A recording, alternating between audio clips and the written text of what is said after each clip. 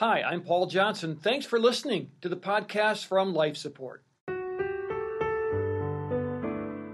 Trauma is not a sign of weakness. Trauma is a separation from safety at the very base level. I think, too, for grief, I would like to rebrand and just change the lexicon around the word grief.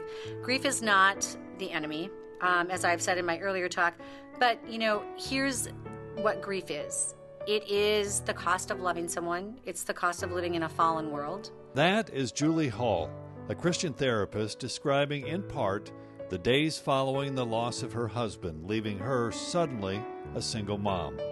The name of this program is Life Support. Everything you do from then on is different. One of the detectives, I think his name was He was a Derek. golden boy. And all we can do right now is come together. Extreme domestic violence, multiple rapes. Welcome to Life Support, hosted by Pastor Paul Johnson from Ridgewood Church in Minnetonka, Minnesota, a trauma survivor himself. My name is Steve Johnson, director of Five Stone Media, a co-sponsor of this program, and our goal is to use story to bring hope and healing for those in need of change. And now let's join part 2 of our conversation between Julie Hall and Pastor Paul. Hey, so glad you're here on Life Support, and we are joined again this time together by Julie Hall, who is a therapist in practice and private practice, and she has been telling her story, and we talked a good deal last time about her husband Ken and her loss of him and what that was like, and her moving through the church, and we're going to kind of take that now. We're going to move it into the current issue that we're dealing with in our country, and that's the pandemic and trauma and grief and how that all kind of fits together. So, Julie, welcome back. It's so good to have you here again. It was really great to talk with you last time because I think it was really helpful to hear about your experience and how sometimes the church fails and sometimes the church comes through, but, Jesus never fails. He's always with us, and there is that one safe person out there that you can find, and we're so thankful for that as well. So now here we are. We're in a once-in-a-lifetime pandemic. Trauma is being reignited in a lot of people right now because we're sort of collectively going through trauma. In your practice and with the people you work with, how has this begun to manifest itself in people's lives? So that's a great question. The people that I see are already in their story going through a trauma or going through grief. And so what the pandemic has done, it has, if they did not have an anxiety disorder, or if they didn't have, feelings of isolation or anxiety or loneliness, they do now. So it has compounded their initial diagnosis. It has compounded their problems. And unfortunately, we know, or as therapists, we know grieving in isolation is super unhealthy. Grieving in community is so powerful. So we've had to become very, experimental in what we choose to tell ourselves. We need to get out. We need to make connection. Whatever that looks like for you, it's going to be highly individual. But what I'm telling my clients is send that text, pick up the phone, do the FaceTime right while you're thinking of it, sort of do those things. And I can talk about other tools for coping right now as we go on further. But basically what I'm noticing is it's compounding grief on grief. So you were telling me earlier that there are stages of grief, and are they being switched around, compromised, changed during this pandemic time? Are you seeing a change in how people are working through that? Absolutely. And the stage in grief, let me go through the stages of grief for you, and then I'll frame each one of them in the framework of what we may be experiencing in the pandemic. And I would like to start off by saying we are all going through the pandemic together, but we are all not experiencing it the same way. And that is because of your story. That is because of what you brought to the pandemic. That is your past. That is what you were dealing with before we all got thrown into this very surreal, unprecedented pandemic. So I'm going to talk about the stages of grief as it relates to how I experienced the pandemic. So in January, I was reading an article about this novel coronavirus, and it was happening in China. So China is countries away from where I live. So I read the article. I felt compassion for those people. But that's where the script ended for me. I didn't go any further in my thinking, so I was in denial. And then I moved on to anger. When I found out that my rights were being taken away, I could not go to the grocery store, I could not go out to dinner, I could not go to church. All of those things made me ticked. How could that possibly be? I felt anger. I also felt anger that wasn't someone on top of this? What about, all the organizations and the powers that be? Did they respond too late? Why did it get to this point? So that was anger. And then the bargaining that I'm seeing people, do, and it's always the what if. If I do this, then I expect that. So we're going to bargain. So if I social distance, if I wear a mask, I'm going to be quarantined for 2 weeks. After that, I fully expect this to be over. And we all know months later, that did not happen. So that's bargaining.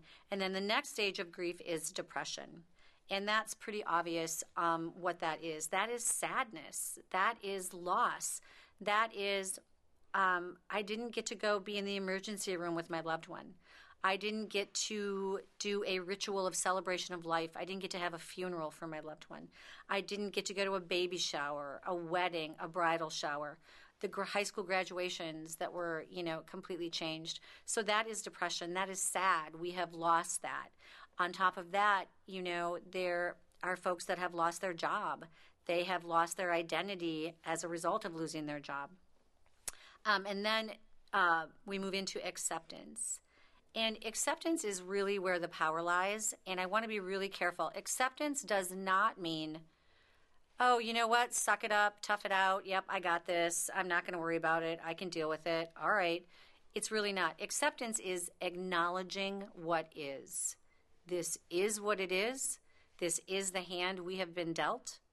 Where the power lies is control what you can control and identify what you can't control.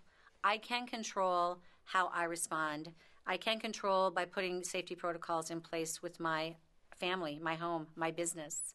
What I can't control is the actions and activities and responses of other people that are choosing to respond to this in a different way. So that's the acceptance piece. And then the last piece of the stages of grief is meaning. And making meaning is transforming what it is to something that makes sense to you. So basically, it's making sense out of the senselessness. So it's, being able to step in and say, all right, I'm going to need to do my work differently. For me as a therapist, I needed to brush up on my video skills and learn how to do Zoom call after Zoom call. I had to learn what it meant to have Zoom fatigue. All of these things that are real life, but were necessary responses to make meaning of how do we live in this time? What do we do with it? So in sexual abuse, you suffer many times from re-victimization because there's something in you that kind of sets the stage for the next one and the next one. And now we're in this kind of cumulative trauma. Is that somewhat true for someone who's been through trauma before, that the chance of being re-traumatized to a deeper extent is there because of what's happened to you before? Absolutely. And the reason for that is trauma actually lives in our tissues. So when there is a brain traumatized, there's two parts of your brain. There's the emotional brain and the rational brain. When you are experiencing trauma, your emotional brain is what I call bottom heavy. So, for example, when someone dies, we have the acute response, which is our body is flooded with hormones, stress hormones. And that's why maybe you're not able to think or do math or do, simple recognizing of people and places that you were able to before, because you are living in your emotional brain. It is heavy with the chemicals. So what happens with people in trauma, they have got that beforehand. So they've got prior trauma. They may be in a good place where they are being ministered to, they are having therapeutic interventions, and they are doing well. However, they will be more susceptible to be re-traumatized from another loss. So we have to give each other grace, because as you watch people act this out, it's easy to make assumptions. We really have no idea what that person has gone through or is going through. Absolutely. I love that. And so that kind of leads into what I was going to say about grief sharing the landscape with trauma. So, trauma is not a sign of weakness. Trauma is a separation from safety at the very base level. I think, too, for grief, I would like to rebrand and just change the lexicon around the word grief. Grief is not the enemy. as I've said in my earlier talk. But, here's what grief is. It is the cost of loving someone. It's the cost of living in a fallen world. People will die. Dreams will die. Fairness dies. Hope dies. But God's love for us does not die. Love does not die. So here's what grief is, and here's what trauma is. Trauma is a separation from safety. It's invasive. It invades all areas of your life. It's very unique to the individual. The type of trauma will determine the impact and the effectiveness of treatment. Trauma is a very, very complex dynamic in a person's life. Grief and trauma can deepen spiritual beliefs. It can also destroy relationships. It can bring deeper connections. It can cause a crisis of faith.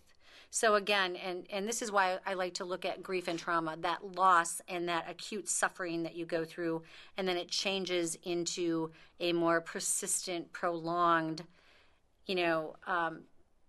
situation of trying to make meaning, trying to make sense out of the senselessness of why my person took their life, why my person was murdered, why my person died of, an illness. And so, again, I do like what you said, Paul, how every new trauma activates an old trauma, and it's very, very true. Do you think it's also more difficult right now because we don't see an end to this? Mm-hmm. Absolutely. And I often wonder who gets to tell me when it's over and how will I react? I'm almost fearful of how I'll react. So there's that fear that's compounded by the seemingly endless nature of this. So how does one cope with that unknown, with the uncertainty that this could go on for another month or it could go on for 3 more years? We have really no idea. Mm-hmm. Such a good question. I do think it is, again, it's all about reaching out, making your voice heard. Go and talk to someone if you are feeling isolated. Go and get professional help if you need it. Talk to a like-minded individual that can maybe just be a sounding board for your lament or your venting. We're all going to, again, like I said, experience this differently. So we're living in a period right now which we can definitely liken to ambiguous grief, where we are physically present and we are psychologically absent. And that is holding 2 things at the same time, which is really, really hard. So we are holding the uncertainty, and then we are holding what the landscape looks like now. So again, this will be dependent on each person and what they can get some tools around to make sense of how are we going to do this, and can we be open at looking at a completely different normal. We'll be back to the conversation with Julie Hall in just a moment. Pastor Paul is hosting this program from a unique perspective. After losing his first wife to cancer, he then experienced the homicide of his young adult son, Taylor. And that's what life support really is all about, survivors in discussion with other survivors. My name is Steve Johnson, Executive Director of Five Stone Media, and we are so pleased to be a co-sponsor of this program. For a video version of this and for other conversations like this, you can visit fivestonemedia.com/lifesupport. And now, back to this conversation between Pastor Paul and therapist Julie Hall. Can we be open at looking at a completely different normal? Yeah, we may have to, Mm-hmm. and our kids may have to. Mm-hmm. And I find it difficult to be a parent. I've got 13-year-old boys at home who are wondering, am I going to go to school? Am I not going to go to school? Are we going to play baseball? Aren't we going to play baseball? And on it goes. And so not only do parents have to get themselves through this, but they've got to watch out for their kids. They've got to worry about their aging parents, the whole thing. And you were sharing last time we were together about your journey through grief. And you were talking a little bit about how God entered into that grief.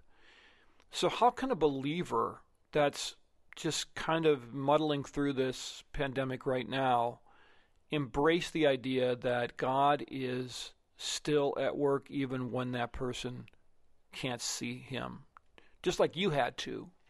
Tell me what that was like. Again, it's it's a training over your heart. It is really lamenting. It is really wrestling with God. It is really saying, okay, I'm going to choose to tell myself that you are real and you are good. And I'm going to go to your word and I'm going to find evidence to back that up, because it certainly doesn't look like it. I look to the right, I look to the left, I look straight ahead, and all the things, especially now that we are seeing, oh my gosh, and just the other layer of all the racial unrest and all the many, many challenges that we're going through as a nation. You know, we need to focus on the fact that it is in God's word. That is why we have it. And I don't want to sound like a Pollyanna, but here's what I would say also. You know, hope and fear, they work the exact same way. You can decide, do you want fear to win? Do you want to put your power to fear?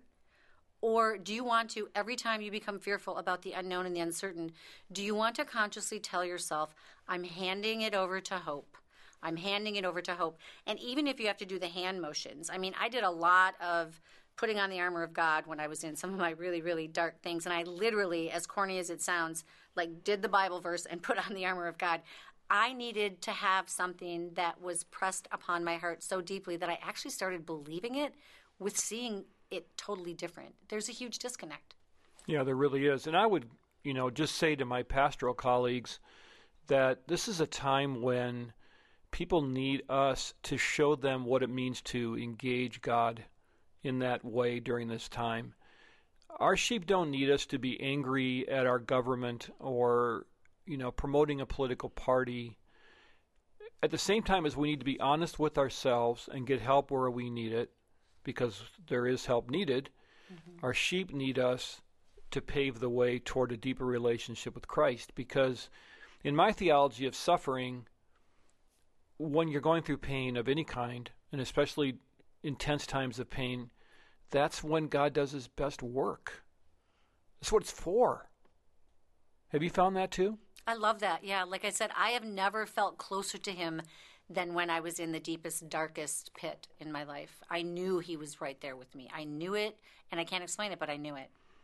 And that's what we have to give people. That's where the hope is. Hope's not in the political party. The hope isn't in a vaccine. The hope is in Jesus. Absolutely. And that's always been that way. And so as you're working through this now with your clients, and you're kind of navigating through not just the pandemic but the racial unrest, is there a danger that you see of anger becoming an outlet that begins to do damage to people around us as we try to work through this? In other words, the brunt of this is going to end up landing on our spouses, our kids, people we work with, because it seems like we always want to blame somebody when things are going badly. Mm-hmm. Would that be a fair fear, or are there other ways that people are working this through? I do think here's where it bears the weight, is we can choose what story we're going to tell ourselves based on where we're getting our information. Again, it is, I think there are some people that anger is such a big, scary, messy emotion. There will be those folks that will just avoid it. I do think we have to acknowledge we have a lot of angry people. We have a lot of anger seething in this country. I do think we are all in it together. I think we're all persevering under just unprecedented times.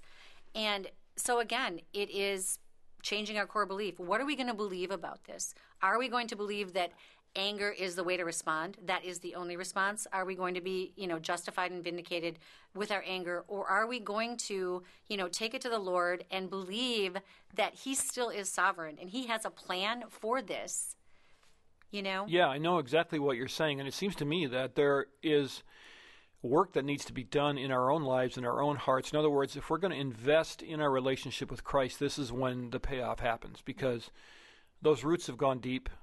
And now you begin to see that, yes, all of these things that I've been learning and seeing are now really need to be true. The problem is the church isn't very well equipped at times to deal in this kind of depth.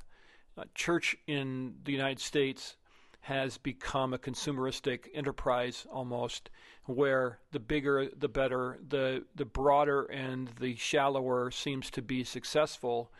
And so I believe less and less Christians, less and less believers have been exposed to proper doctrine and in that kind of depth and teaching that you're talking about. So if I'm listening to the show right now and I know that I need to deepen myself, what would you do if that were you, to deepen yourself? What do you do to become more and more synthesized with Jesus in your own life? Again, I make a conscious choice to put myself in places where I have resources that I can go to and read and pray and lament and talk to other people. I think, it would be really, really powerful if the church could be, transformed and be seen as the place where this really is like the church is synonymous with the grace delivery system of God. If that could truly be something, I do think the church has a huge responsibility, and I do think it comes down to the basic premise and the, major command, love one another. It does, and I know that sounds really simple, but I do believe, each one of us has a responsibility to go and, wrestle with what's going on. Read, get involved, go to your church, hand it over and, love like Jesus did. Jesus didn't get on a platform and scream at sinners. He actually went and had dinner with the marginalized. He went to the angry people and went to the, the sad people and the broken people. And, I have this adage that I always say when I start talks, and it's, I really believe this, that broken speaks to broken. And oftentimes, the broken people will teach us the most about God and ourselves. Yeah, that's really good. And I think, too, that as we're working through this as a group, we need to make choices about how we're going to encourage each other and be an instrument of encouragement in other people's lives. Many times as I'm praying in the mornings, God will just lay it on my heart, text that person, send that person a note, and those things mean so much. And I'll just put a plug in for, Faith Radio. This is the kind of place where you can make a choice. Am I going to absorb, good and godly content, or am I going to live on Facebook and Twitter where everything is like the world's falling apart? And sometimes we forget that Jesus was living in a time of incredible unrest. The Romans were hated by the Jews, and Paul was living in a time where Nero was a horrific leader. We're not the first ones. And sometimes that biblical idea of knowing what the Bible says can also give us historical context to our faith. Other believers have gone before us, and that great cloud of witnesses is watching us, right now, so we're not alone. Julie, I just want to wrap up by asking you, and I really appreciate your time. This has really been great. How can someone get a hold of you, or what kind of contact mechanism do you have for your practice and for you? Okay, so if you go on my website, there's a phone number, and the website is www.renewinghopemin, and be sure you don't forget the MN, because there's a lot of Renewing Hopes in different states, but renewinghopemin.com. Okay, and that would be a worthwhile thing.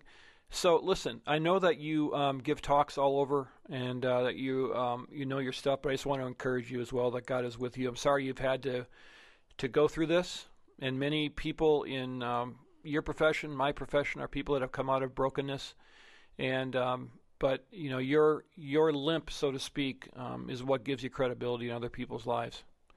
So thank you so much for being here. Absolutely, it was my pleasure. That's Julie Hall, and I want to encourage you too. We were talking a little bit about in the midst of this pandemic, God can seem far away. But Jeremiah 31:3 tells us, the Lord appeared to him from far away. I have loved you with an everlasting love. Therefore, I have continued my faithfulness to you. And I think it's really important for us to understand in this difficult period of time that we're living in, that no matter what goes wrong next, and it seems like every day there's some new story, that God is still faithful, and he has never changed and never will change. And it's also important to focus on God and not on all of the trials that are going on around us. I'm one who believes that we need to know what's happening because we have to interact with our world. We have to be knowledgeable. We want to be able to speak around the water cooler with some kind of an educated opinion. However, that faithfulness of God that we see there in Jeremiah is what you need to cling to and know that God is with you.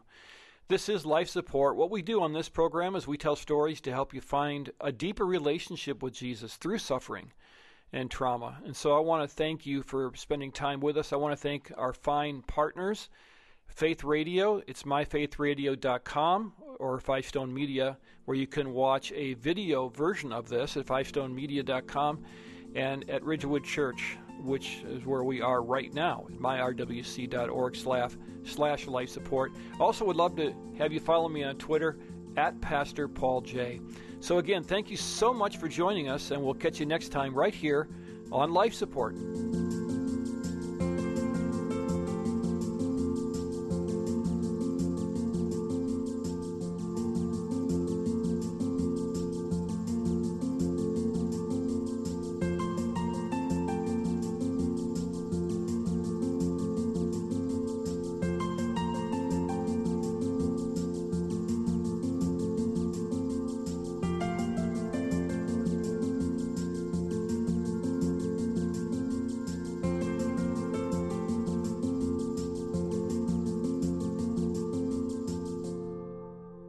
Thanks for listening to this Life Support podcast. These conversations are available because of listener support. You can make a gift now at myfaithradio.com. To avoid missing future editions of Life Support, subscribe to the podcast today at iTunes or your podcast player. And thanks for sharing this audio link with a friend, and grow the impact of Life Support.